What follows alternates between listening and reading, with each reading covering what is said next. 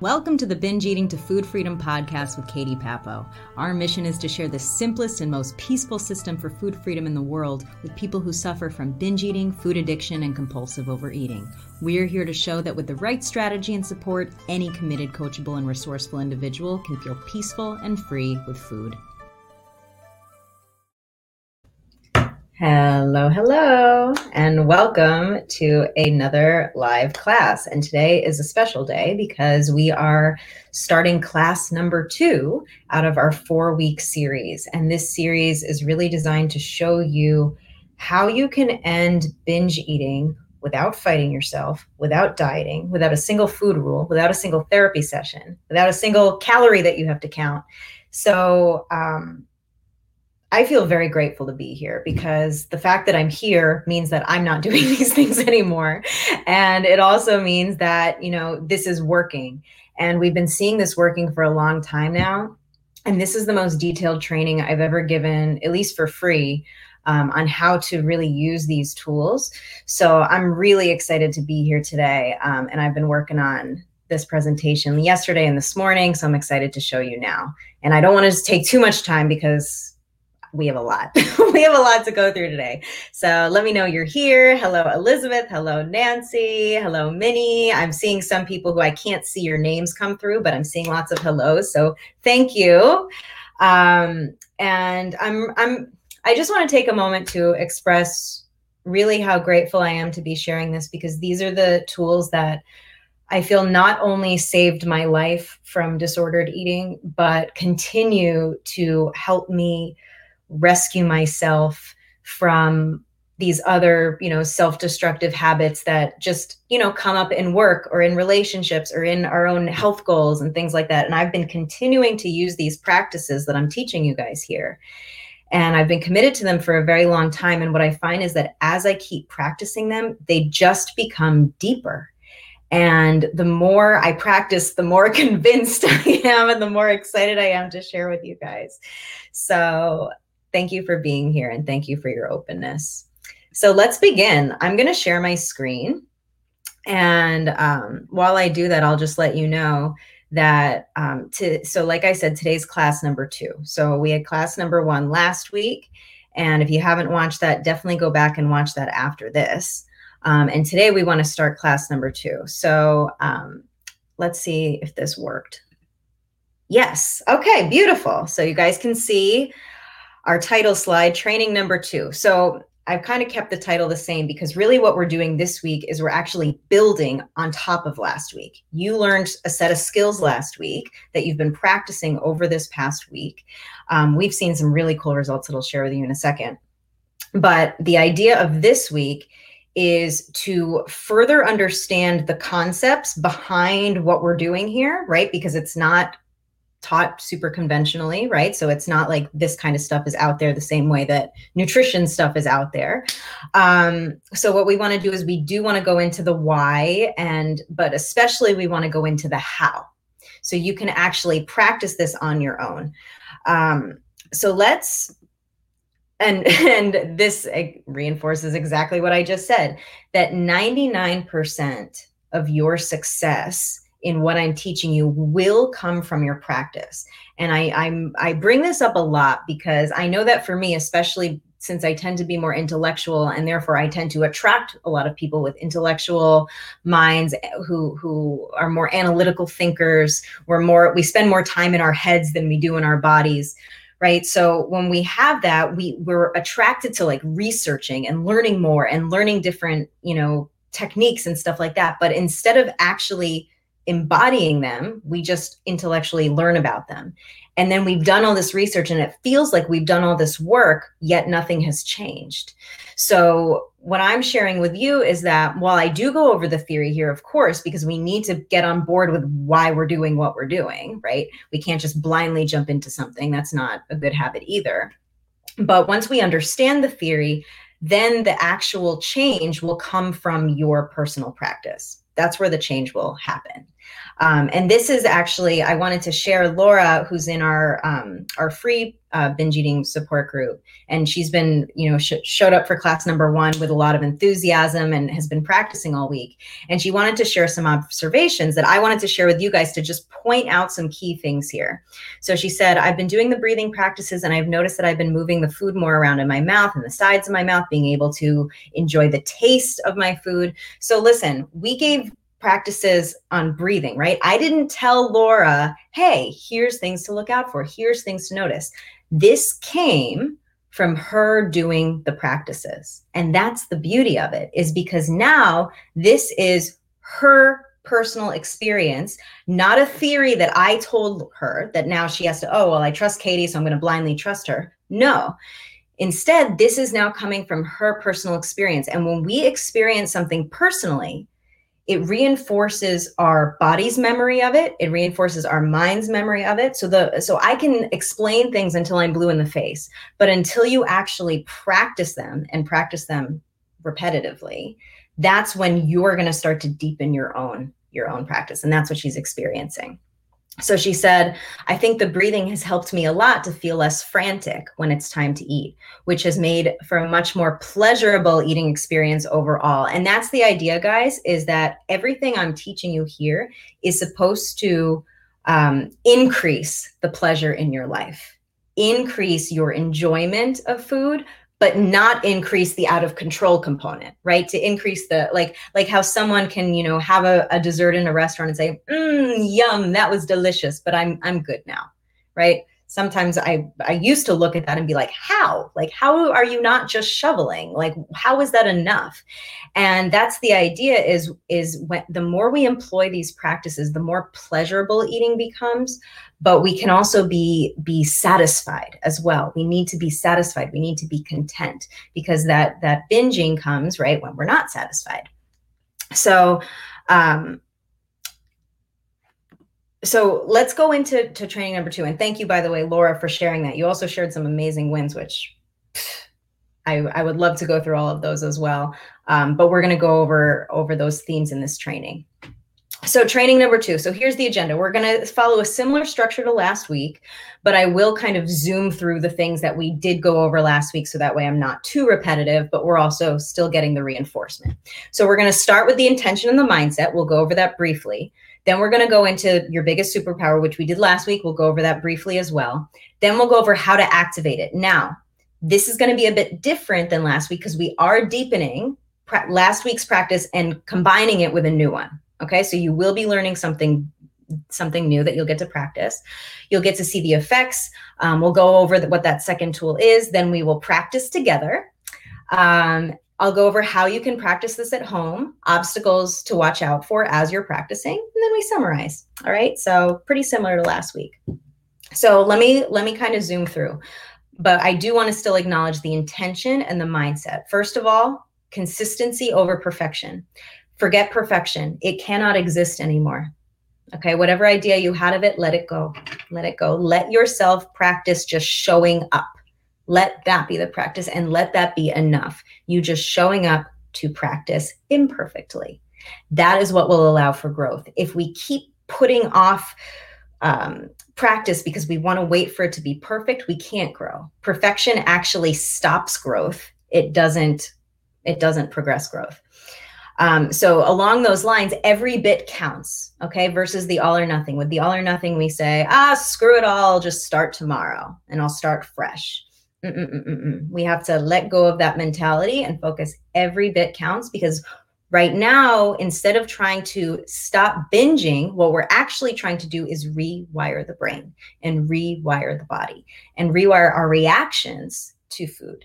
So as long as that's our intention, the idea of every bit counts is going to help you progress, because every time the mind goes through that loop and goes through that process, it's reinforcement. So we don't need to get it perfect in order to grow. And in fact, the more we wait or try to make it perfect, the more it's going to actually stop us. So when we go at it with the mentality of every bit counts, that's what's going to be the most beneficial. Also, the idea of patience. Easier said than done, I know. But patience is also really important, because as we're rewiring, we have to acknowledge we've already created a pattern. And not only that, but we've created a strong pattern. Like binging is a strong pattern. It's not an unbreakable pattern by any stretch. We've seen people break it after 5 decades. But we still need to be patient with ourselves, letting the brain go through the process, letting the body go through the process, letting it be a process, letting it be a journey, and showing up with a positive attitude of, let me actually enjoy this journey. Let me make the most out of it. Let me grow from it. Also, the idea of the beginner's mind. So if you hear like, oh, I've tried that before in this other context and blah, it didn't work, I don't like it, right? That's where we come in with like this know-it-all kind of mind. And whenever we're learning something new or training ourselves in something new, it's really important to come from a beginner's mind, because that's aligned with the energy of curiosity. And the more curious you are versus judgmental towards yourself or others like me during this, the more curious you are, the more open you'll be, and the more you'll actually get to experience. When we're closed off, we don't get to experience very much. And that also goes along with the researcher mind versus the attached mind. Like researchers, they go into it with this energy of, oh, I'm curious, let's see what happens, rather than we have to do it and it has to be this exact result. Because if we're so fixated on one very specific result, we're blinded to all the other things that are happening. Does that make sense? So the other piece here that's really important mentally to understand, which was a great win for you, Laura, that I saw, is to also release the food rules and the weight obsession. So if you have those urges, to count calories or weigh yourself, those are the types of things that do fuel binges and are notorious for fueling binges, which is why it's like, still baffling to me how dieting is still so widely used as binge eating treatment when it's the exact thing that fuels binge eating. So it keeps us stuck in this loop where we're like trying harder and harder and making it more and more extreme, and yet it's still getting worse and worse. And it's not a coincidence that the harder we try and the more extreme methods we do, the worse the binge eating gets. And if you've been going through this for years, you've probably seen that already, that it doesn't get better over time or even stay the same. It tends to get worse over time. I'm not saying that's true for everyone, but I talk to a lot of people and this tends to be the pattern. So let's focus on the structure, the practices that I'll teach you today, rather than using food rules. Because, right, I know it's intimidating to say, oh, let go of food rules, and then it's just going to be chaos. I'm not suggesting chaos as your method. Instead, I'm saying choose it. We're gonna choose a different type of structure than what you're used to, but it's still structure. So don't worry. We're not just letting it be a free for all. So, okay. So we went over this last week. I won't go over it too much. Your biggest superpower within your control, your ability to activate the parasympathetic nervous system. So the question is, how do patterns of stress or trauma, I'm using the word trauma a little bit today, by the way, guys, as more of a synonym for stress. A lot of people, when we think of the word trauma, we think of like a single event, or really like something that happened in war or some kind of sexual abuse, things like that. A lot of times we think of trauma like that, but I'm inviting you to think of trauma as more of just a general stressor. Okay. And we'll go over like how you may have been experiencing these mini traumas as you've been, as whatever patterns of disordered eating you have progressed. And you'll see how these like mini traumas are probably coming up throughout your day. And we're going to go over how to actually deal with them and heal them. So these are the questions to start asking yourself to understand like where the stress is and where the trauma is for you.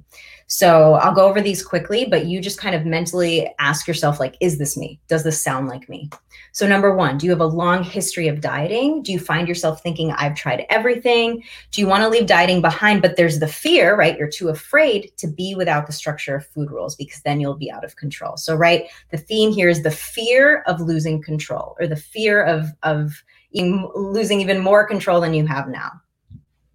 Number two, are you no longer able to keep a diet for more than 1 or 2 days without falling off the wagon or binging? Now, not just that, but do you also fear and anticipate this happening even before it happens? So let's say you've gone like a day without binging. Are you already afraid of, well, what about tomorrow? right? We're carrying that fear, right? Notice this common theme of fear here. Number 3, does your desire to eat feel compulsive and obsessive? Does it feel impossible to relax or stop thinking about it until you've given in to the urge, right? So again, it's this energy of tension, right? Fear, tension, compulsiveness, obsessiveness, this fear of I cannot relax until I give myself what I'm craving. Does that make sense? You guys, I know you're experiencing that. This is what I was experiencing like a really good chunk of the day, every day. Number 4, can you pinpoint particular trigger foods that you find that you can't control yourself around? So what do I mean by trigger foods? That means when you start eating them, it feels like you've opened the floodgates. So it feels like this could derail a whole day or even weeks or months.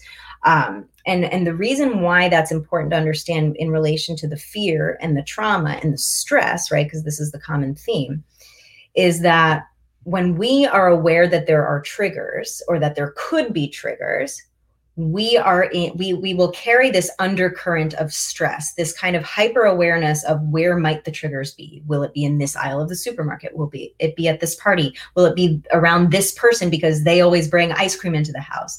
So, or will it be this cabinet? Will it be when I'm home alone? So we start to fear triggers. We start to fear being triggered, which is a very inconvenient thing when we live in the world with other people who we can't control. So what happens when we fear triggers, because we can't control them, we live in that constant state of fear where we have that undercurrent of tension and fear.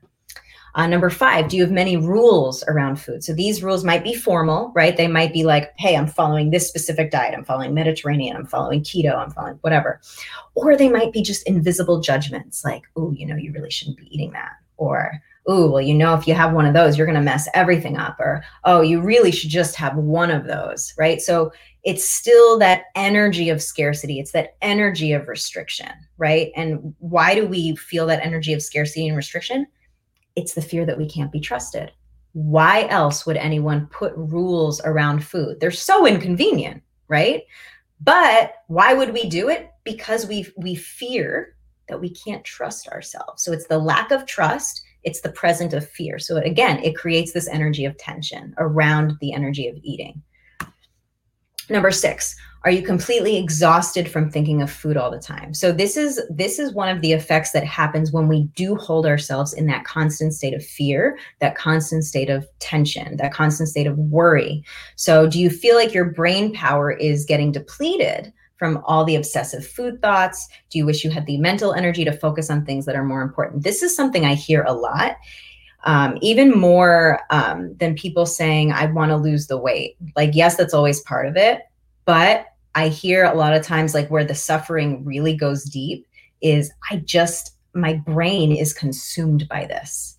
And I just want my brain back, because how can I live my best life and how can I live and really thrive if my brain is always occupied with these thoughts of food? It's like I'm missing my life because this is all I can think about. Even when I'm present with family and even when I'm with my kids, I'm still thinking about these things. And that's really where our life gets consumed by this, right? And so it's the fear of the thoughts, right? It's the fear when we're having the thoughts. It's the fear of, will I have the thoughts? So again, it's all wrapped up into this energy of stress and tension.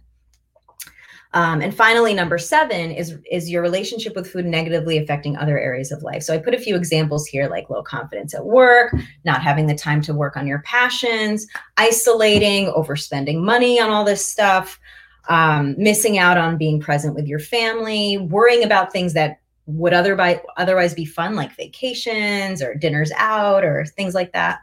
So not only does this stress energy around food affect you when you're eating, right? But the problem is it also affects us when we're not eating. It also affects us when we're doing things that in theory should be great, right? In theory, that should be bringing us peace and joy, but instead it's being like penetrated by all of this fear and stress around food and fear and thoughts of food. So what happened, why this is important to understand, and let me just make sure I'm still going here. Yeah, okay. I like to just make sure that technologically we are still connected. So when something traumatic happens, the brain functions differently. And this is well known. This is not something I discovered myself. People so much smarter than me have discovered, all of the brain functionings. I just learned about it. Now, trauma, like I said before, it doesn't need to stem from a single event.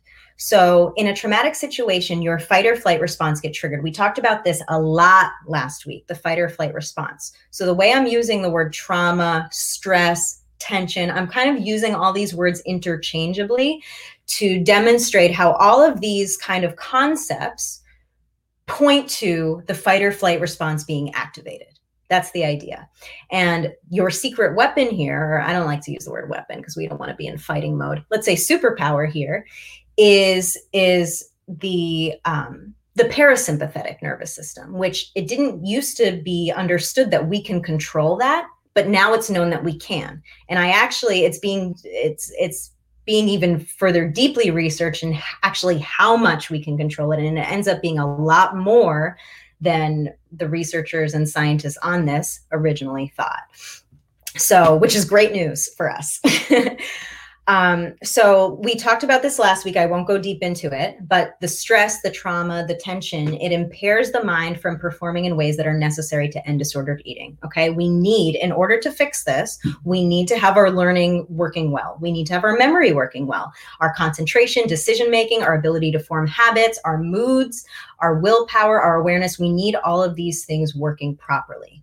And if we are in that fight or flight mode, it cannot. Also, on a physical level, not just mentally, it will impair the body from reaching whatever physical goals you have as well. So a lot of people are interested in fat burning, weight loss, better digestion, so as not to have bloating, things like that, better absorption, better elimination, our ability to fight disease, to recover, to free up energy for other things. The body cannot do it. It cannot do it. It's not designed to do it when it's in that fight or flight state. So if we want these things, if we want this mental piece and we want this physical piece as well, as a way to say it, then what do we need to do? We need to learn how to master shifting out of the fight or flight and into the parasympathetic. Not because we need to then just stay there and hold on to it and say, that's it, I can never get stressed again. But we need to master the transition from one to the other. And so that way, when we are in that state of stress, we can shift ourselves out of it with minimal effort. Of course, in the beginning, it takes a little bit more effort, but as you practice, this is the type of thing that only gets easier. So there's this notion to heal trauma, work with the body. And this is what we have been teaching since day one. A lot of techniques out there around binge eating. And I'm not saying anything negative about them because I do think that there's a place for everything, but I also think that when you use certain techniques, they're going to be the most beneficial when you have a foundation beneath them. And so what a lot of people do, in my opinion, is skip steps and say, oh, here's how to think differently in order to change your relationship with food, right? Because it's all in the mind, right? So if you just think different, then it'll change, right? And a lot of times that doesn't work. Why is that? Is because we're not actually thinking differently. And the body, and not only that, but especially when we, I see people suggesting things like affirmations and stuff like that. And I love affirmations. I have nothing against affirmations. I use them. But when you're not aligned with it, and it still feels like a lie when you're saying it, like, for example, like if you were to say, I'm peaceful around food, but in your reality, it's chaos around food. It feels totally out of control. So every time you reinforce, oh, I'm peaceful. Oh, I'm peaceful. In theory, right, we should get more peaceful. But what happens when it just feels so incongruent is we keep reinforcing the negative, because then we'll say in our heads, yeah, but reality is I'm actually totally out of control. And then we continue to reinforce that.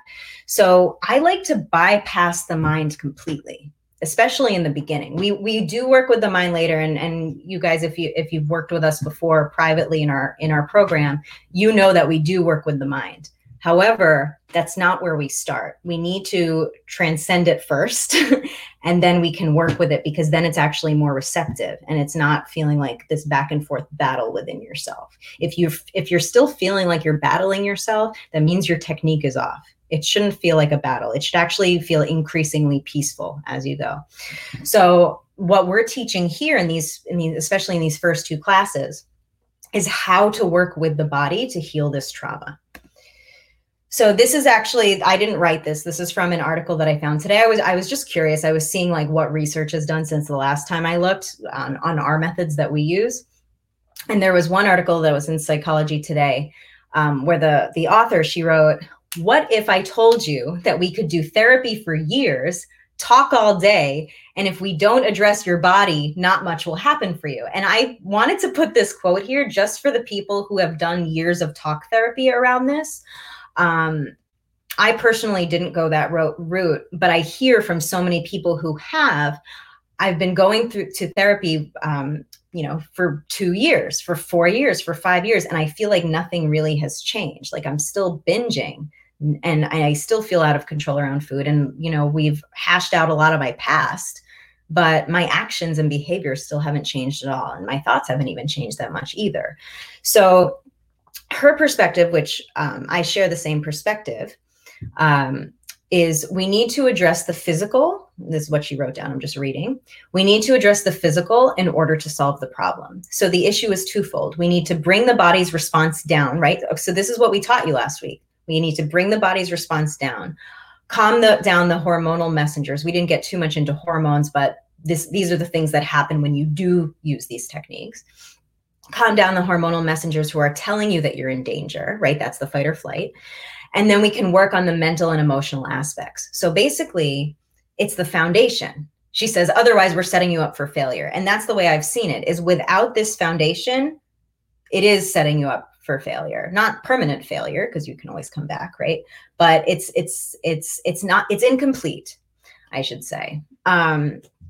So again, it's about bringing the body's response down first, calming down the fight or flight, shifting into the parasympathetic. And once you're in that state, everything else is more accessible. Now you're ready to do the mental work. Now you're ready to do the emotional work.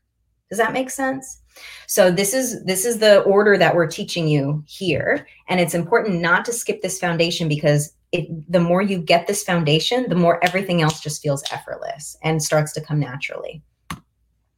So this is a slide from last week, but I just want to remind you, we cannot control the world. So if the plan is to just control triggers and to try to control the world around you, you will be dependent on everyone kind of adjusting things to you, which very rarely happens in life, unfortunately. As someone who has spent a lot of time and energy trying to control the world, I can tell you, it doesn't always work out that way. So we found that approach to be unstable, to be unsustainable. So what is in your control, not the triggers themselves, not the things in the world, but your reactions and actions as you relate to those things in the world. So what we want to focus on here today and always is focusing on you. Okay, your actions, your reactions, and what you can accomplish by shifting into that relaxed state. And this is going to train you out of the stress response and into a calm and controlled response, because that's what we all want, right? It's control. We want control. It feels so good to have control. But this is a very different type of control than the white knuckle willpower. I need to control myself because I don't trust myself. Instead, this type of control is not out of distrust. It's out of peace. It's I feel in control because I'm peaceful with myself. So different, so different. It took me a long time to understand, or at least internalize that difference. That's the kind of thing that comes with practice. So again, last point here, why are both actions and reactions important? So with the actions, right? So I gave you guys, for example, last week I said, all right, you're going to do your breathing before your meals, during your meals, after your meals. So that's the action, right? That's the foundation. That's an example anyway of an action. I didn't say, hey, just wait until you're in a totally chaotic state and about to binge and just do your practice then. No, why wouldn't I say that? because in order for us to summon our minds to get and our bodies and to get everything sort of in line to practice, we need to have a foundation, especially to be able to apply it in a time of crisis. I'm putting crisis in quotes. But if we only try to act when we're in our most vulnerable state, we are setting ourselves up for a bit of failure, because not fail. I don't love the word failure, but we're setting ourselves up. We're not setting ourselves up for the most success we could have. Because if you built the foundation first, then when you are in crisis mode, you actually have something to draw from because you've practiced already. It's like you wouldn't just learn a dance routine and then just perform it in front of an audience once, right? You want to perform it over and over and over in your own home, practicing it, get it so much into your muscle memory that once you're in front of the room, all the stress and all the nerves and all the stuff won't matter. And even if you feel it, it won't matter because you've practiced the dance so much, it's already in your muscle memory. So even with the stress of having an audience, you can still do it. So this is the idea here, is it's like you're practicing and you're having all these dress rehearsals, and then you're building the skill set. And then by the time some kind of, more chaotic state or feeling comes, you're prepared and you've practiced this. So it's easier to draw from your practices. Does that make sense? All right. Okay. So now we're getting into more of like the nitty gritty stuff. So we went over the breath last week. So just for a quick review, the breath shows us what's going on in the mind and the body. So if I'm sitting in front of you going,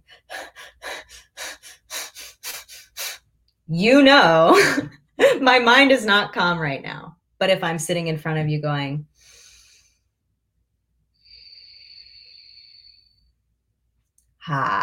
so different, right? So your breath, even if you're not changing it, you can use it as a barometer to see, where is my mind right now? What is my state right now? Am I in the fight or flight where I'm shallow chest breathing, or am I in the rest and digest where it's long, deep, full breaths? The other reasons I love this tool, similar to the next one I'm going to teach you in a second, is you can always control your breath. It's always with you. Like, this is something you will have for free for the rest of your life. And it also directly and significantly affects body and mind functioning. So your breath will affect the body as fast as anything can, really, because it's moving within you at every moment. So this will directly affect your body's chemistry. It affects everything. Like, it affects, I think, even more than science knows right now. And it knows a lot. There's been a lot of discovery around how much the breath actually affects. I'm just saying, I think it goes even deeper than that. So your breath is a physical key to understanding and controlling your mind. And your mind is the part of you that needs the most training in ending disordered eating. So instead of trying to fight the mind, like a lot of times people just try to trick the mind and say, oh, well, if the mind wants this, I'll give it this. And we try to set ourselves up to trick ourselves. But you guys are too smart to trick yourselves. I found for me, I was too smart to trick myself because I'd always find a way to out-trick myself and to trick myself back into binging. So instead of playing that game and trying to just fight the currents of the mind and swim against the current, we want to use the breath and the body as an entry point. Okay. And this is what that psychologist I quoted before was referring to. She was saying, use the body as your entry point, essentially. Now we're going into the second tool. Ready for this? So let's shake it out. We're about to learn something new. Okay. So your second tool, and you're going to use this in conjunction with your breathing, is actually your muscles, the things that you already have within you. So why the muscles? So tension and relaxation in the muscles will show you what is going on in your mind and body. So similar to the breath, it's like a barometer, right? So if you see me and I'm like this, what are my shoulders doing? Right? They're all the way up here. You know that I'm feeling tension. If I'm sitting like this, right, you can see my face is more relaxed, my shoulders are more relaxed. So you can kind of see just visually in someone else, you can see where someone's at based on what their muscles are doing. Muscles are also controllable and trainable. You can control them, right? Controlling them. And they're always with you. They will always be attached to you, just like your breath. You will have them for the rest of your life. And you'll have them wherever you go. You don't have to worry about packing anything. You don't have to put anything in your purse. So I'm giving you tools that you will always have with you, so you can use them in any situation forever.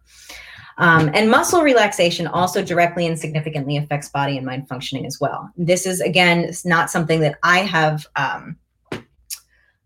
discovered. People smarter and better discovered this long before me. But there are, what I've noticed is that there are increasing studies that are promoting progressive muscle relaxation for all sorts of trauma, and now eating disorders, which is, I think, a really good step in the right direction from what the conventional treatment has been. So we still have a ways to go. However, I do believe things are moving in a positive direction. So it's very well known that muscle relaxation will directly affect your body and mind functioning. So we want to take advantage of this tool. So I want to give you some examples right now. So this is less theoretical and you can see more how it's going to apply to you. Let me make sure yeah, good. We're still here. By the way, I see that a bunch of you are writing questions and stuff and comments and all those things. Keep writing them. I can't see them as I'm doing this now, but I always see the comments after, and I do respond to them. So continue to post your comments and your questions, and also just write down things that stand out to you to remember, because just writing them down will help you remember them. So when something stands out, write it down.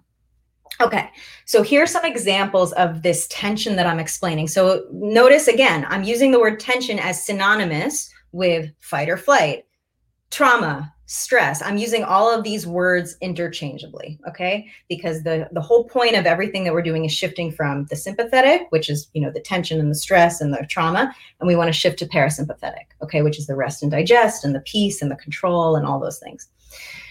Okay, so here are some examples. So cravings and fear of cravings. Okay, where do we hold tension? And this is a personal question. You'll find out soon as you're practicing this week. Where do you hold tension when you experience cravings or fear of cravings, right? Because anytime we experience fear, tension will be held somewhere, often in multiple places. We will hold it in our muscles. We will hold it in our bodies. Anger. Think of just how the body reacts when we're angry, right? We have the emotion of anger, right? But what's the physical result of that? How does it affect the muscles? We tense, right? It's pure tension, anger. Same with fear of triggers. Like, think of what we do when we brace ourselves, right, from something we're afraid of. We contract. It's a contracted kind of physical motion. So there's always this tension, right? So if we're thinking about, I have to go to this event later, even just the thought of that, the body's going to start to feel it. The body's going to start to contract even before you're at the event. Just the thought of it alone is enough to trigger that physical reaction. Worry or anger or fear about weight, right? So we might get that even just thinking to ourselves like, I've gained so much weight, right? I actually just felt that in my body as I said it. I felt like a strong tension and contraction like right here. So, and everyone's going to be different, but there will be tension whenever we're dealing with worry, anger, fear. We will be holding tension physically in these different places. Tension in the abdomen, that's a really big one. And so I wanted to kind of put it in its own category here. And part of that is, the tension of the fear and the emotional components. But another part of it is actually the way we restrict the abdomen from really tight clothing that doesn't fit or constantly sucking in. We severely restrict our breathing and our muscles when we wear really, really tight clothing. And this whole idea of like being comfortable in your clothes, the way to think about it, guys, is to actually ask yourself, am I physically comfortable in my clothes? Like, does this actually fit me? Because if you're wearing things that are too small or are constricting you and affect your breathing in that negative way, or affect your ability to physically relax yourself, what ends up happening is you end up creating more and more stress, and all of those thoughts that continue to reaffirm how uncomfortable you are and how fat you feel. And all of those sorts of thoughts are binge fuel. All of those types of thoughts fuel binges. So when we talk about being comfortable in your clothing, we also need to consider that physical, actual comfort, because the more tension we're holding and the more tension we're imposing on ourselves through our clothing, the more we're just going to carry tension throughout the day, and the more we're going to need a release from that tension, which eventually, what do? We turn to food for that release. So I'm getting ahead of myself, but I wanted to point that out for those of you who struggle with that. Tension with hands, jaw, eyes, forehead. So even think about when you're physically eating, right? Even just the act, like I know for me, I call the way I would eat when I would binge was like shoveling. And there's always physical tension in that. There's the shoulders are coming up, the hands are clenched, the jaw is clenched and, chewing really quickly. So there's that constant tension in the jaw. And then there's also hunched over. So the abdomen isn't even open, it's tense. And then the chin is even down. So we're restricting our breathing. So we're basically as we're eating, we're fueling the fight or flight response even more by holding that tension, by constricting the breath in that way.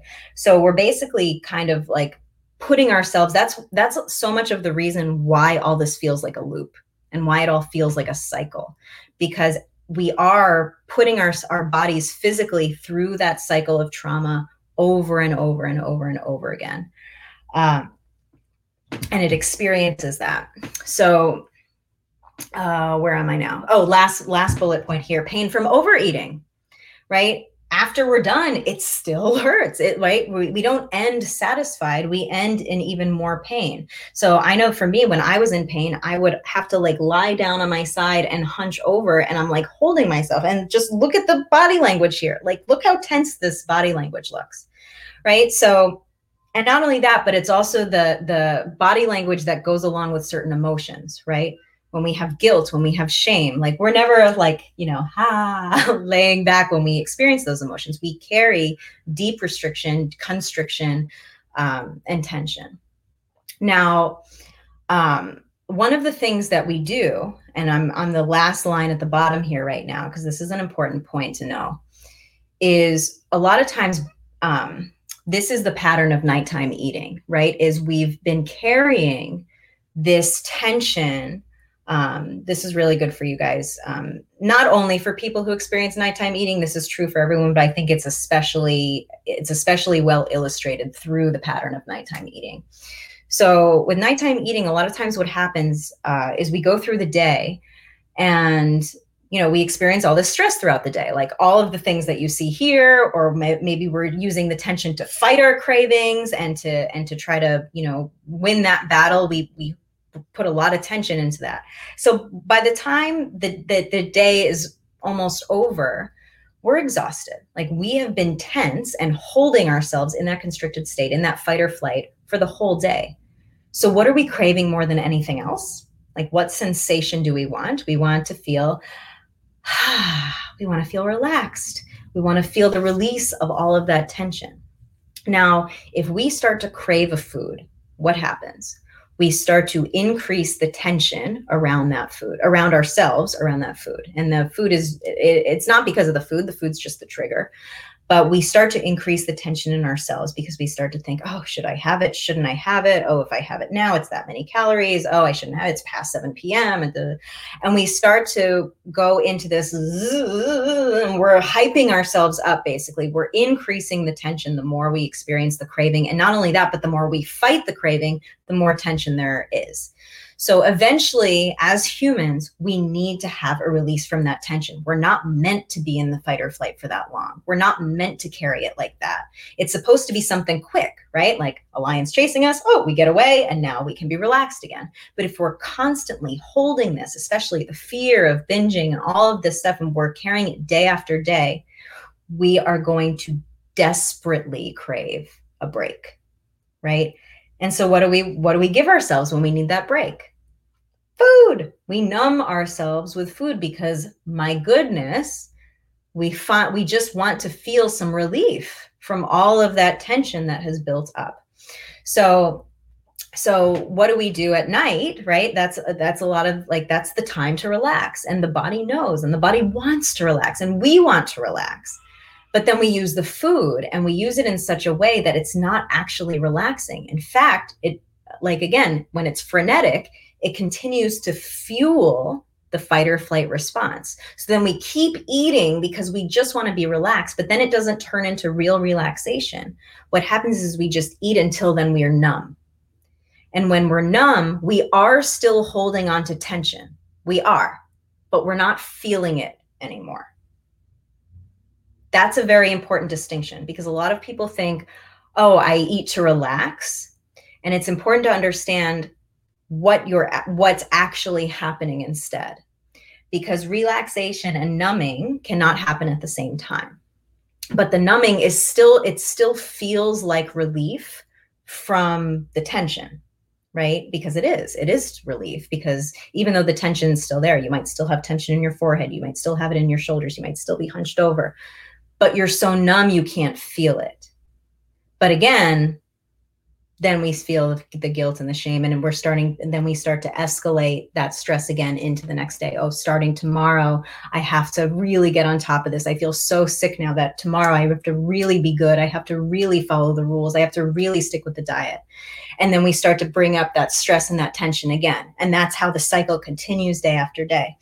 So what do we need to do is we need to actually dissolve the tension without numbing, but to still do it in an effective way. So that way we can enjoy food and start to bring pleasure back in and start to bring peace back into the experience. Is this making sense so far, guys? Does this, I see some people saying, yeah, I'm always in that tension. Yeah, I feel you. I mean, God knows it's still a practice for me. Not so much around food anymore, but around other things. I'm applying this to other things now. And there's no shame. Like, this is also the culture, right? This is the hustle culture. And I'm not blaming culture, because I think that's silly. We're all responsible for ourselves, and we don't need to blame anything else. But it is also important to be compassionate and forgiving for ourselves, that this is a habit. Does that make sense? And in order to find a new approach, we can't beat ourselves into it, because that continues to fuel all that stress cycle. It's very stressful to give a beating and to take a beating. So what we want to do is approach this with the energy of compassion and forgiveness for ourselves, and with the energy of let me expand and let me grow and let me see how I can change in a more peaceful way. Okay. So let me just show you some physical examples. I just searched for some photos this morning to just show you, so you can start to be aware in yourself physically where this tension is, because this is going to connect to the practice that I'm going to give you for this week. So look at this person's forehead. See the eyebrows and see the crease in the eyebrows? Okay. And you guys can practice with this with me right now. Scrunch up your forehead. Scrunch up your forehead. Try to push your eyebrows together. And now exhale, relax the eyebrows, and imagine the eyebrows drawing apart from one another. And we're going to do that again with the breath. So deeply inhale. Exhale, just imagine the eyebrows separating apart from one another. I'm showing you just with my hand so you can see the direction. Okay, just like that. Okay, now just that little shift, right? What are you doing? You are physically practicing releasing tension from the body. So what tension was there is no longer there. And that's the shift. It's not to then say, oh, now I can never scrunch my forehead again and I have to keep it relaxed for the rest of my life. No, it's about how efficiently and peacefully can I take myself from that little place of stress right here to release that stress. Okay, because if we can do it right here in between the eyebrows, and we learn how to do that, we can learn to do that throughout the entire body. And the more we do it, the more we're releasing stress as we go. And it doesn't have to build up to be that huge thing at night that then we're totally fighting ourselves. We learn to release it in teeny amounts throughout the day, right? So the body doesn't hold it. The body doesn't hold it. It doesn't build up. It doesn't become unbearable. We don't crave that deep release that then we give ourselves through numbing. Does that make sense? Another example here. So this, to me, this image represents anxiety. And you can even see the tension in the hand. I want to actually point out the tension in two places. You can still see it in the eyebrows, right? Like just how we showed. You can relax there. But you can also see it in the hand. Pay attention. Just close your eyes right now. Pay attention to your hands. What are your hands doing? Is there tension in your hands? Can you release tension in your hands any amount, right? And here you can see the nail biting, right? There's physical tension being held in the hands. We need to release that. Same with, you can see it in the jaw. A lot of people, especially around eating, there's a lot of tension in the jaw. I see it all the time. So also separating the back teeth to relax the jaw, right? Instead of the clench, right? When we clench, which is also connected to, chewing. But this is the idea, is that there will be tension held in all these places just by thoughts, right? Like this could have easily been a portrait of me deciding in a store if I should buy the cookies or not. Like this is me holding the tension. So what we need to do is we need to start releasing this tension and train the body to do it, to help it shift back into the parasympathetic. This image for me represented mental exhaustion. Look at the forehead. See all the lines in the forehead? And see how he's holding like the bridge of his nose? This is where a lot of times people get headaches. Here. We get these headaches, right? Because we're holding the head and the muscles in the face are continuously holding this tension. We had a client actually who, she didn't come to us for migraines. She came to us obviously for binge eating, but she had a huge issue for years with migraines, really bad ones that put her out of commission. And by using the recordings that we gave her just in the first couple of weeks, actually, I think it was only 1 week, her migraines were gone. Like they didn't come back because she just kept practicing this and physically releasing the tension in the head. So again, this is the kind of stuff that can be released. So you can scrunch up your forehead and then you release it. Scrunch up your forehead, release it. Start training your body, showing your body how you transition between tense, release, tense, release. Show the body the difference. Okay, it needs to start becoming aware of the difference. I just wanted to show also some examples of relaxed body language. So here you see the first photo all the way to the left. The reason I chose this one to show you guys is because of the expansiveness, right? A lot of times when we're especially stressed or low self-confidence, we kind of hunch. We restrict our entire breathing that way. We affect the way our organs are positioned. We hold tension. We're putting so much tension in the body that continues to loop us back into the sympathetic nervous system. So here he's very open. Notice how it's easier for the ribs to flare out when he breathes. Everything's like in a line here. So no breathing is cut off. He can breathe openly. The second photo I wanted to show you because that's more of like facial relaxation that I want you guys to also start experiencing this week.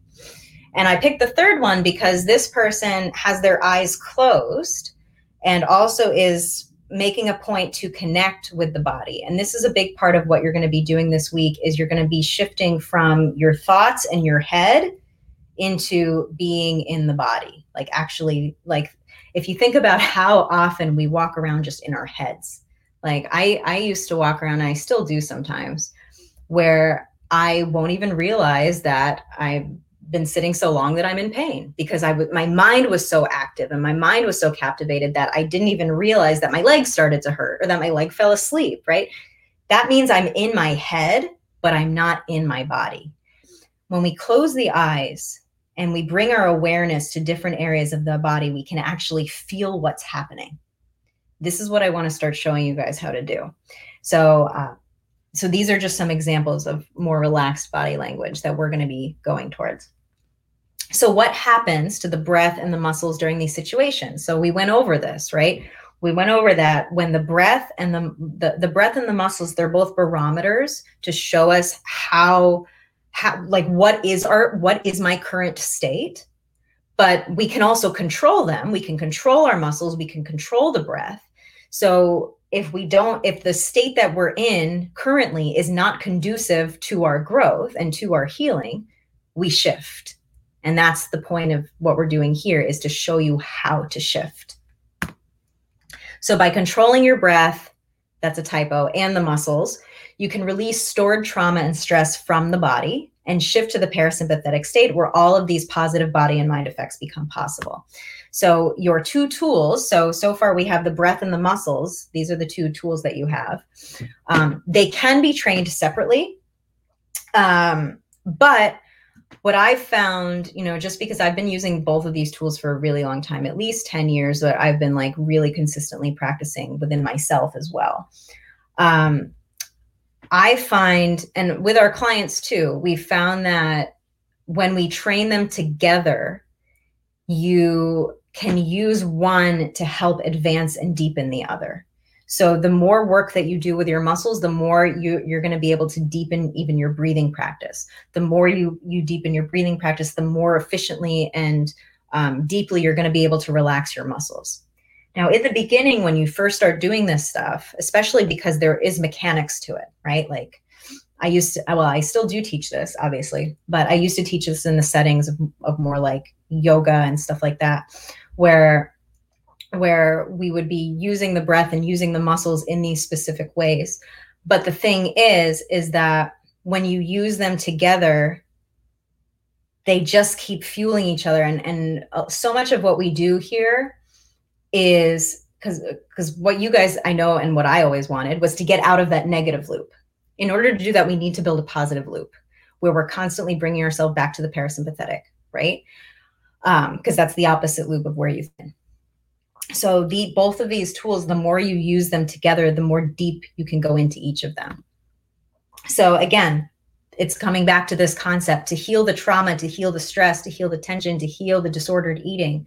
We work with the body first. We use the body as the entry point. We use the breath and the muscles. These are the entryways in. So we can bypass the mind. We don't have to deal with fighting the mind. We don't have to deal with the thoughts.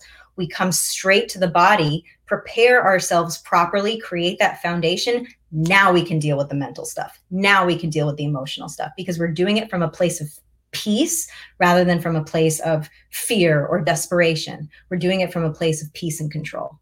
Does that make sense? And again, like the psychologist said, I agree. I forgot her name. Sorry to that person.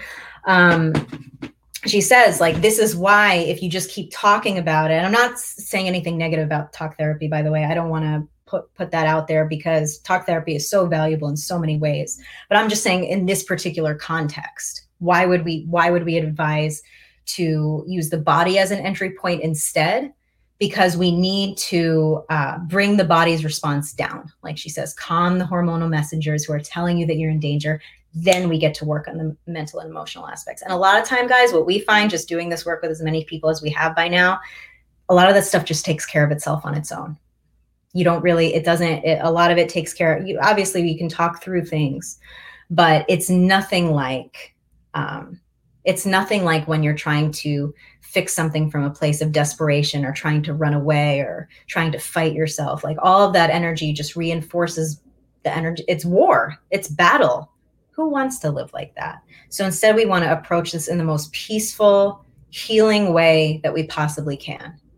So that way, it's not a trauma to heal yourself, right? It shouldn't be a trauma to heal yourself. It should be beautiful to heal yourself. So we want to set you up for success. So again, once we can achieve that parasympathetic state, now we can have access to our learning, to our memory, to our concentration, decision-making, blah, blah, blah, blah, blah, all these wonderful things. And also the rest and digest state allows the body to get on board, right? Now that the body feels safe, I can burn fat. I can lose weight. I can digest so much better. I eliminate so much better. I'm so rested now. I have so much more energy now.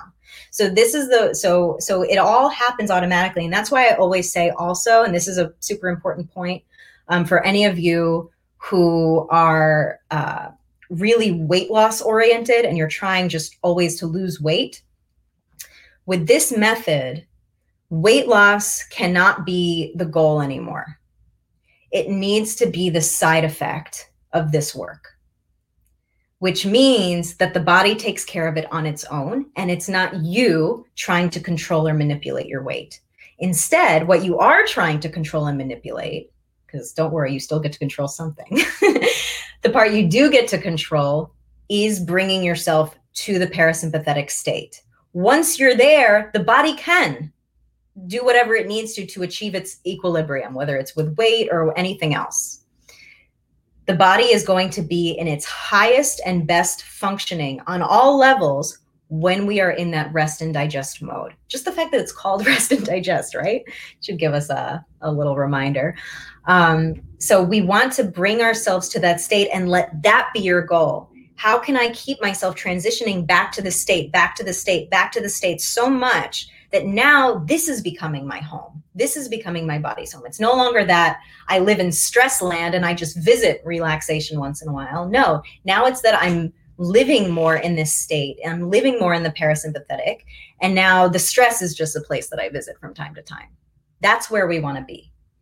Because in that state, now we don't have to worry about fighting the body and trying to control it and trying to manipulate it, because the body naturally takes care of all of these functions when we're calm, when the body feels safe and in that calm state.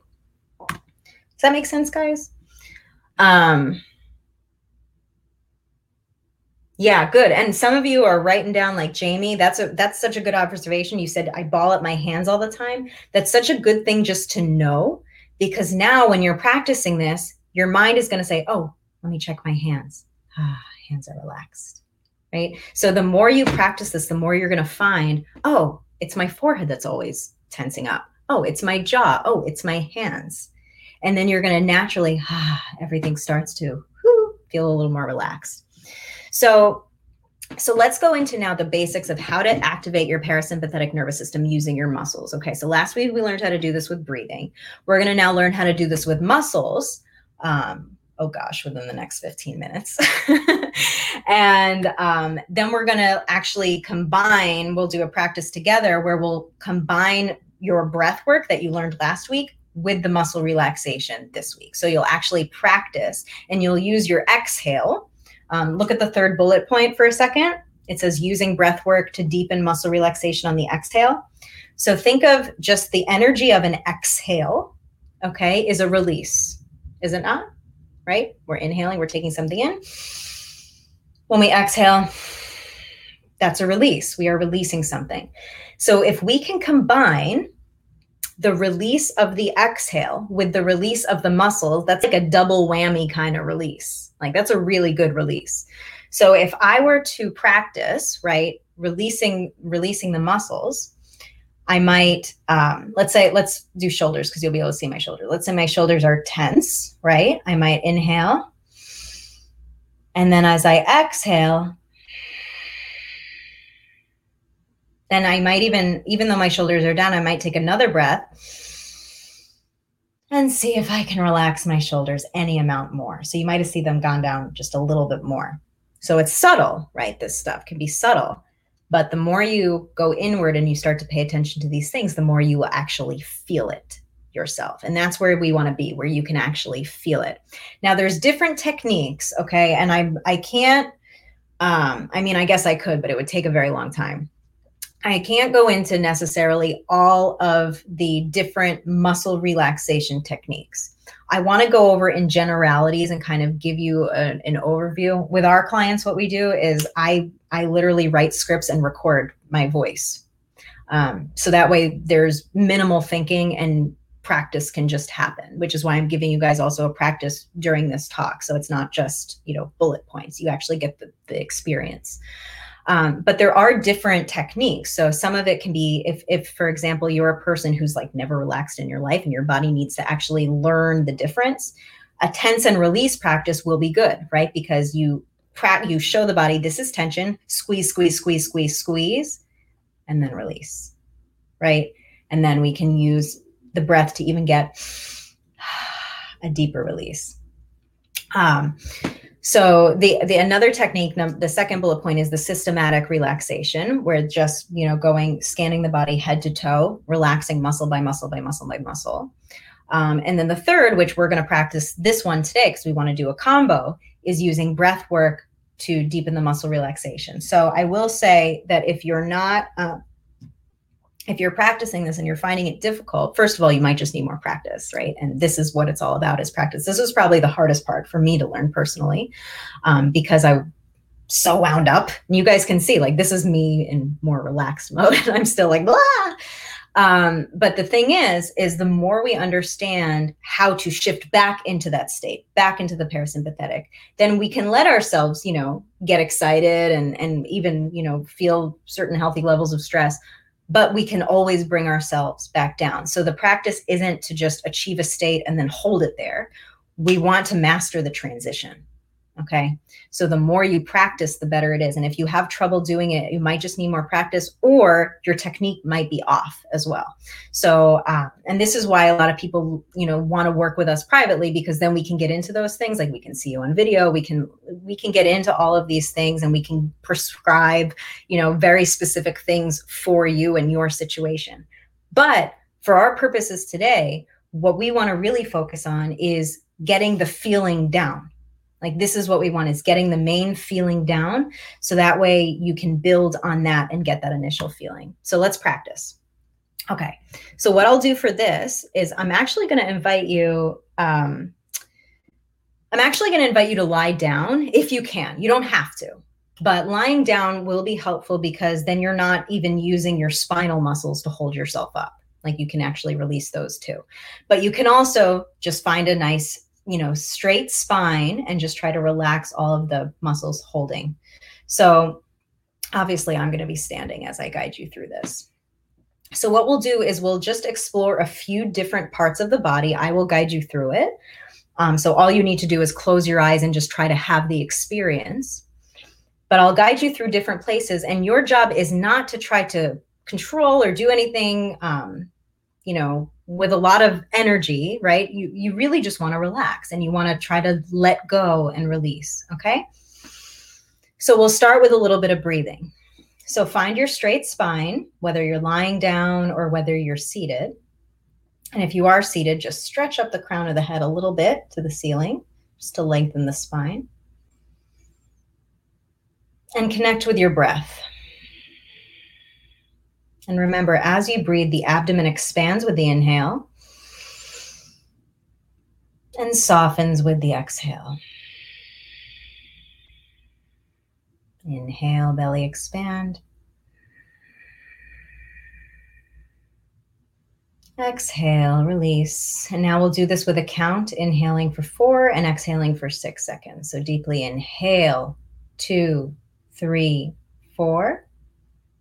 Exhale, 2, 3, 4, 5, 6.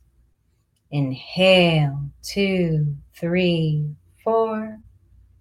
Exhale, 2, 3, 4, 5, 6. Inhale, 2, 3, 4. Exhale, 2, 3, 4, 5. Last one. Inhale, 2, 3, 4. Exhale, 2, 3, 4, 5, 6. Allow the eyes to stay closed. And just imagine yourself bringing your awareness inward. Practicing being in the body right now. Being in the body. This is your home. This is where you live. Practice being here. And now deeply inhale and lift your shoulders up to the ears. Exhale, release the shoulders down. Good. Now keep the attention on the shoulders. Now, without lifting them, deeply inhale. And as you exhale, imagine the shoulders relaxing any amount more. We'll do that 2 more times. Deeply inhale.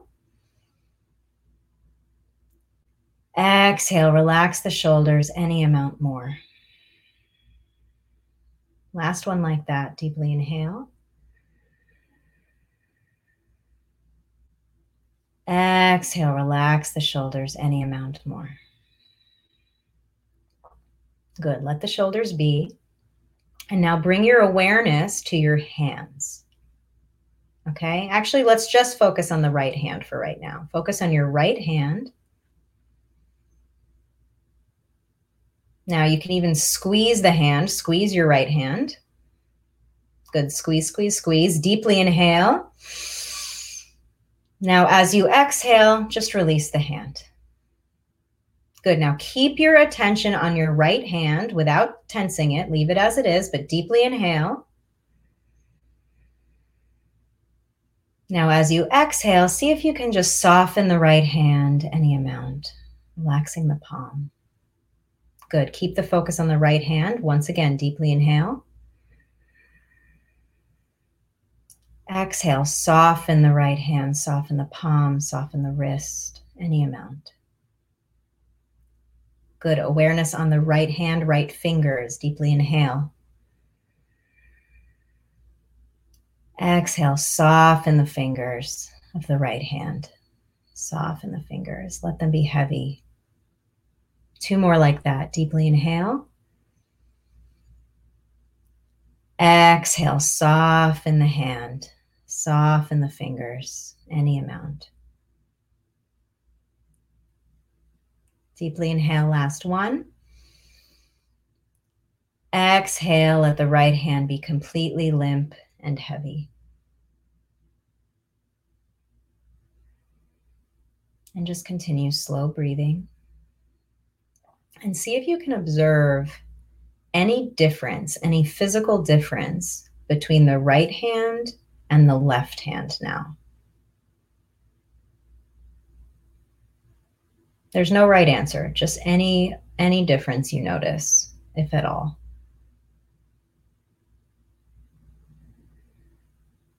Good. Now we're going to go to one more spot just for the sake of practice. By the way, you can do this with your left hand as well, but for the sake of our purposes, let's go up to the face. Now come back to a nice long deep breath, right? Abdomen, expand with the inhale. Abdomen, release with the exhale. Now the awareness comes to the face. So bring your awareness to the eyebrows and the forehead. And while keeping your breathing relaxed, just see if you can release the forehead any amount, drawing the eyebrows apart from one another.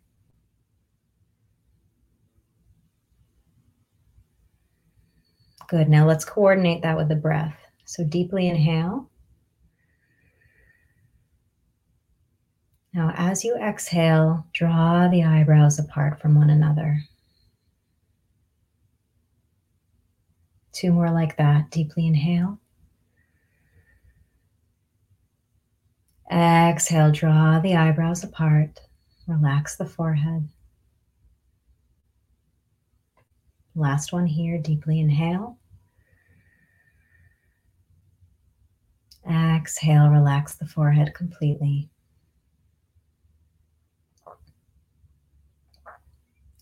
Good. Last spot that we're going to work on for right now. Bring your awareness to the jaw. And for a moment, just clench the back teeth. Clench them. And you can even feel the muscle here that's tense. Clench the jaw. Good. Now deeply inhale. And exhale, release the jaw. Good. Now deeply inhale. And exhale, see if you can just soften the jaw any amount more, separating the back teeth.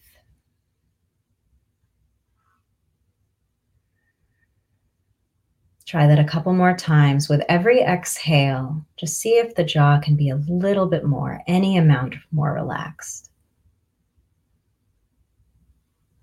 Relaxing the lips, relaxing the tongue away from the roof of the mouth.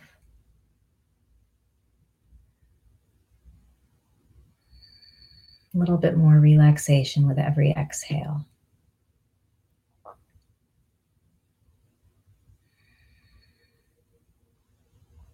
Very, very good. Now finally, bring your awareness to your abdomen. And see if you can just relax your abdomen any amount. Now deeply inhale, expand the abdomen. Exhale, let it be soft. Good. Now let's just slow the breath down here. Really just focusing on the abdomen, letting it be calm. Deeply inhale. And deep exhales. Now just try that 3 more times quietly on your own. Deeply inhaling. And as you exhale, just let all the body relax any amount. Actually, let's do a few together, then we'll do a few on your own. So deeply inhale. Abdomen expand. And as you exhale, soften the entire body. Let it be completely soft. Good. Next breath, deeply inhale. Exhale, relax the body, relax the muscles, any amount. One more together, deeply inhale. Exhale, soften the muscles like you're just turning into a puddle. And now try that 3 more times on your own. And with every exhale, just see if you can release a little bit more, turning a little bit more and more into that puddle.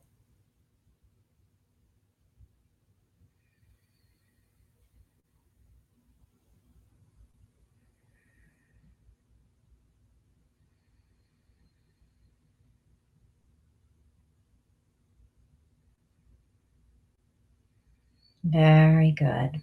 One last breath together. Deeply inhale. Exhale, let it go. Beautiful.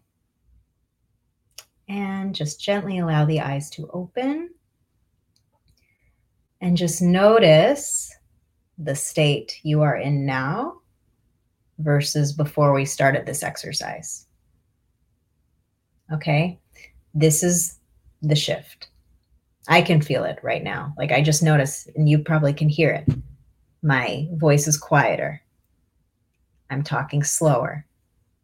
There's more pauses. I can feel the body heavy. I'm trying to narrate this because it's not something that's always totally visible. It's something that you feel. And by practicing this again and again and again, you will feel it more and more deeply. You will be more sensitive to it. And not only that, but what ends up happening is you can achieve that state even more quickly. And feel free to write in the comments, by the way, like, what's the difference now? Like, what does it feel like before we started versus after? Could you feel the difference between the right hand versus the left hand when we just relaxed one of the hands, right? Somebody just wrote, I can't see your name. Someone wrote, wow, I always had a hard time turning my head off at night, but this actually works. And this is one of the practices that in our program anyway, we also have these practices in the evening, specific to whatever it is that we're working on at that time. And what we found is that people's sleep, it's not anything that we try to train people in, right? Our purpose is to end binge eating and food addiction and emotional eating. But we find that there's all these positive side effects of, oh, I'm sleeping better now. Oh, I don't have headaches anymore. Oh, I don't have this fatigue anymore. Oh, I'm not holding on to all this bloating anymore. Like all these physical and also emotional, right? Because the mind follows. Like you guys can feel the more we relax the body, the mind starts to follow, doesn't it? Right? The mind and the body, they're married. They're married forever. They're married for your whole life. So the way to start accessing a calmer mind is through a calmer body. And in order to do this work around our relationship with food, we must have a calm mind or we will always be operating out of fear, which continues to fuel that loop that we don't want. Now we're shifting ourselves so we can create this loop that we do want, that is serving us. Does that make sense? And someone asked a great question the other day after doing the work from class number 1, who said, is this like how I should naturally be? Is this how people naturally are who don't have these issues, right? And this practice, right, the breath and the relaxation, this practice is how we naturally are. We are natural nose breathers. As babies, that is how we breathe. We are natural. We're not holding chronic tension. All this tension and all of this stuff, this is learned, right? And we learn it through mirroring those around us. We learn it through, just our own survival, how we had to survive in the world ourselves and the coping mechanisms we've created. But now, when we realize that these old strategies are no longer serving us, we have to ask ourselves, okay, in order for me to get from point A, where I am now, to point B of where I want to be, this old strategy hasn't been getting me there. So I need to do something different to create a new loop that's going to continue to propel me forward. So here's how I want you guys now to practice at home. So first of all, I want us to stay consistent for now, right, with the times where you're practicing. So right now, the main time I was going to have you guys practice, right, is actually when you're eating. Whether it's a snack, whether it's a bite of something, whether it's a whole meal, anytime food is coming, practice, because then you're associating the relaxation and this practice with food. Whereas before, the food is associated with the stress. This food is associated with the trigger. So we want to have a new pairing here. We want to interrupt the old way, and we want to have a new pairing. Very cool. I'm happy, Pam, that you can feel a huge difference. That's awesome. So here's how to practice at home. And after this, by the way, I'll give you, the things to watch out for, like the common mistakes that people make. But here's what you do. So before, during, and after eating, practice shifting yourself into this state. And again, it's not a one-time deal where, I ate, or I'm about to eat, so I'm going to relax myself and then I'm going to forget about it. No, because we want to be aware when we shift back, because you will shift back. You will shift back into that fight or flight, because this is the habit, right? This is just the habit of the mind. It's not bad. It doesn't make you bad. This is like the most normal thing in the world. But we want to master that transition to come back, to come back, to come back. So you don't have to be afraid when you're, I got myself all relaxed and then I got tense again. That's not bad. All it means is, now you've got another practice opportunity to practice the transition to come back. So before you eat, take some breaths. I'm not going to tell you how many because it's different, and we can really only prescribe things like that when we know you and we're working with you one-on-one. So general rule, I don't love the word rule, general tool is relax yourself before you eat. Take a moment. Don't pick up your food yet. Just sit for a second. Observe your current state. What's my breath like? Where is there tension in the body? And then see how you can relax it. So it might just look like something like,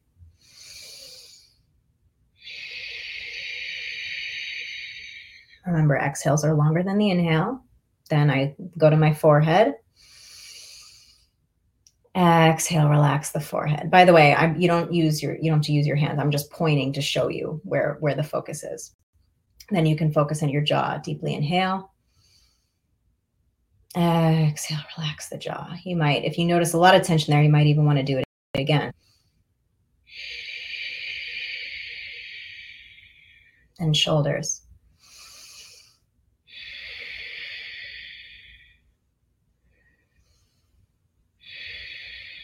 And down and down and down. Little pro tip here, guys. This is a good one. Especially relax the parts of your body that are associated with eating. So focus, for example, on your hands, right? Your hands will be doing the eating. Your hands, or some of the eating, right? It's going to do the cutting and the shoveling, or not the shoveling, the spooning. What is it called? I don't know. You can see my brain got very relaxed. So your hands are associated with eating. Your mouth, your jaw is associated with eating. Your eyes, you're actually seeing, right? Your abdomen, right, is associated with eating. So all of these parts of the body that are associated with eating, make sure, like, kind of take a checkpoint on each part, relax each part, and feel a difference in relaxation for each part, because these are the places in the body where you are accustomed to holding tension. These are the places. So we need to learn how to train these parts of the body to relax. Okay. So that way the body learns, I'm not in a dangerous situation. Whereas normally the body's like, I'm in a dangerous situation, right? And it's eating for the coping mechanism, right? So instead, and we're not trying to not eat, right? We're just trying to relax while we eat. We're not putting rules on eating. We're not saying I can eat this, but not that. We're not saying, oh, I can only eat this portion. No, there's no rules around the food itself. Okay. The structure comes from, let me see how relaxed I can get during this process, because that now separates the trauma response from the trigger. Okay. So the food is still there, right? So it's still food, but your response is completely different now. So you're training the body, you're training the mind out of the old response and into a different response. Does that make sense? Okay, so obstacles to watch out for quickly. I said that this class was going to be shorter than last week, but I was wrong. It's going to be about the same. So obstacles to watch out for. So first of all, this is where people get like hung up on the wrong thing. So losing sight of the proper mindset. Okay. So just review the beginning of these slides again. We want to keep that beginner mind, that curiosity, without trying to control a result. Okay. You want to do this for the sake of building the skill and shifting into the parasympathetic state. That is the goal here. Number two, along those same lines, we don't want to use these tools to try to get rid of binge eating. Okay. We want to focus on training the skill. If you do this with the intention to try to get rid of binge eating, and I know how counterintuitive this sounds, and it is, it's counterintuitive because we say, oh, I want to get rid of binge eating, so let me focus on getting rid of binge eating. But the ironic part about that is the more we try to say, I can't binge, the more we want to binge, right? That in itself is a restriction. So we don't want to say, oh, let me relax myself because then maybe I'll eat less, right? There we're imposing restrictions. We're saying, oh, well, if I do this, that means I have to eat less. So instead, we want to just use the tools to shift the body into the parasympathetic state, but not use it with that secret agenda of, oh, if I do this, hopefully I'll eat less. Does that make sense? Another obstacle to watch out for, the third bullet point down, rushing and impatience or practicing mindlessly. Now, I don't want to confuse this with any amount because, again, don't get hung up on doing this perfectly. Like if you do it and you're like, oh, I'm not relaxed as I was before, it doesn't matter. Keep practicing. Like all of this comes through the practice. Remember, 99% of your success will come from practice. So let yourself do any amount. So even if you're just like, I'm feeling chaotic, I can't bring myself to breathe, let yourself do just one breath, right? Let yourself relax one part of the body, okay? You don't have to do the whole scan, but let yourself embrace that idea of any amount. So no matter what, you are still bringing your rewiring in the right direction. We always want to be moving in the right direction. Even if it's a baby step in the right direction, it's still going there. It's still creating the loop that you want. So let yourself do any amount, but we don't want to get in the habit of just rushing and then saying, it doesn't work, right? Because if we're mindless when we're practicing, then we're still up here, right? We're still in our heads. We didn't actually come down and be in the body to actually feel what's going on. So we need to make that shift from the mind flying around everywhere up here to and being in the body and feeling what's happening and letting ourselves physically relax, releasing the tension that we're holding. And finally, the last obstacle is the all or nothing. So if you miss it, like, so let's say you're eating and you're like, oh my God, I only have 2 bites of food left and I totally forgot to breathe and I totally forgot to relax my muscles. You just pause right there. You do it as soon as you remember. And that is also very positive because you're still creating the pattern interrupt. Even if you forgot for the whole meal and you remember an hour later, just do it then to get the body into practice and to train that way. Does that make sense?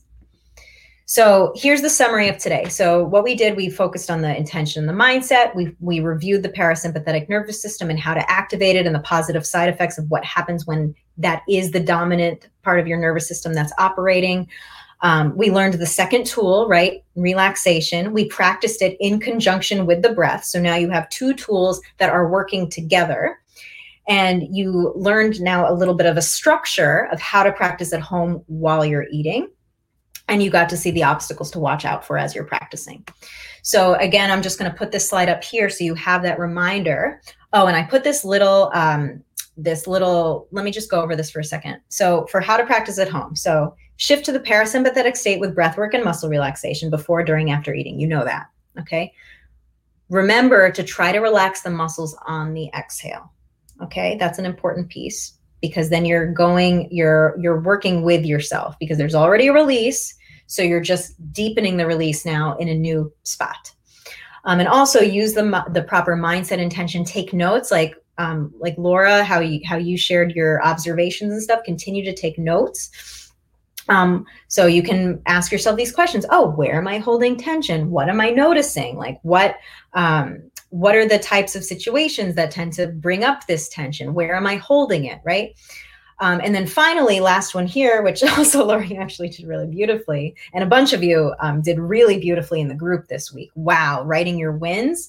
Now wins, when you write your wins, write down progress that you're noticing, observations that you've had, shifts that you're noticing, the fact that you're doing the practice at all. Like, this is a win. The fact that you're showing up to celebrate yourself and look for the progress instead of just, oh, this isn't good enough. This isn't good enough.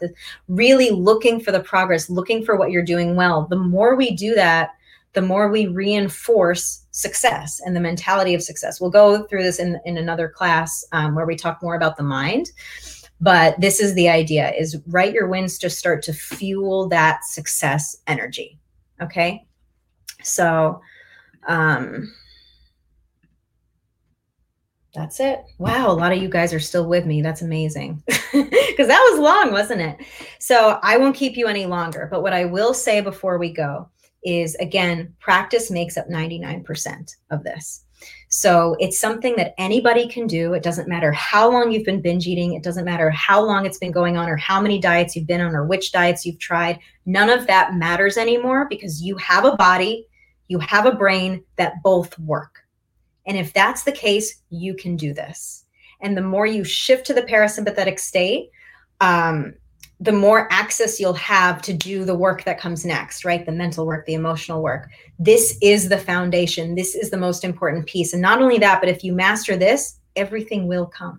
It does. That's why I'm showing you this in this much detail now, because if you can practice this, the rest will come. And of course, some of you guys are going to want like the more intimate support. And that's why, you know, some of you guys reach out to us and you know, work with us. That's great too, because then you know yourself. You say, I know that like this is going to be expedited, or this is going to be more effective when I have that guidance. That's great too. But if you're practicing on your own, focus on these tools as your foundation, as the most important piece. Like, this is so much more important than anything else you could do, any research you could do. Focus on shifting to the parasympathetic state, because anything else that you do will be more clear. It will be more focused. It will be more calm, and you will get better and better and better results. And it will be peaceful, and it will be pleasant, and it will be beautiful. So with that, I will let you go. And next week, we've got class number 3.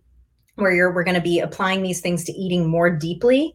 And then we've got class number 4. So we're halfway through. So way to be here, way to show up for yourself, way to be committed to yourself, way to open your mind to something new and different. So I'm very grateful to be sharing this with you. These are the tools that have been saving my life and so many of our clients, and I'm very grateful to share. So thank you for your support. And I really look forward to seeing your wins and what you're practicing and learning in our group. So talk to you guys next week, and I'll see you then. Bye, guys.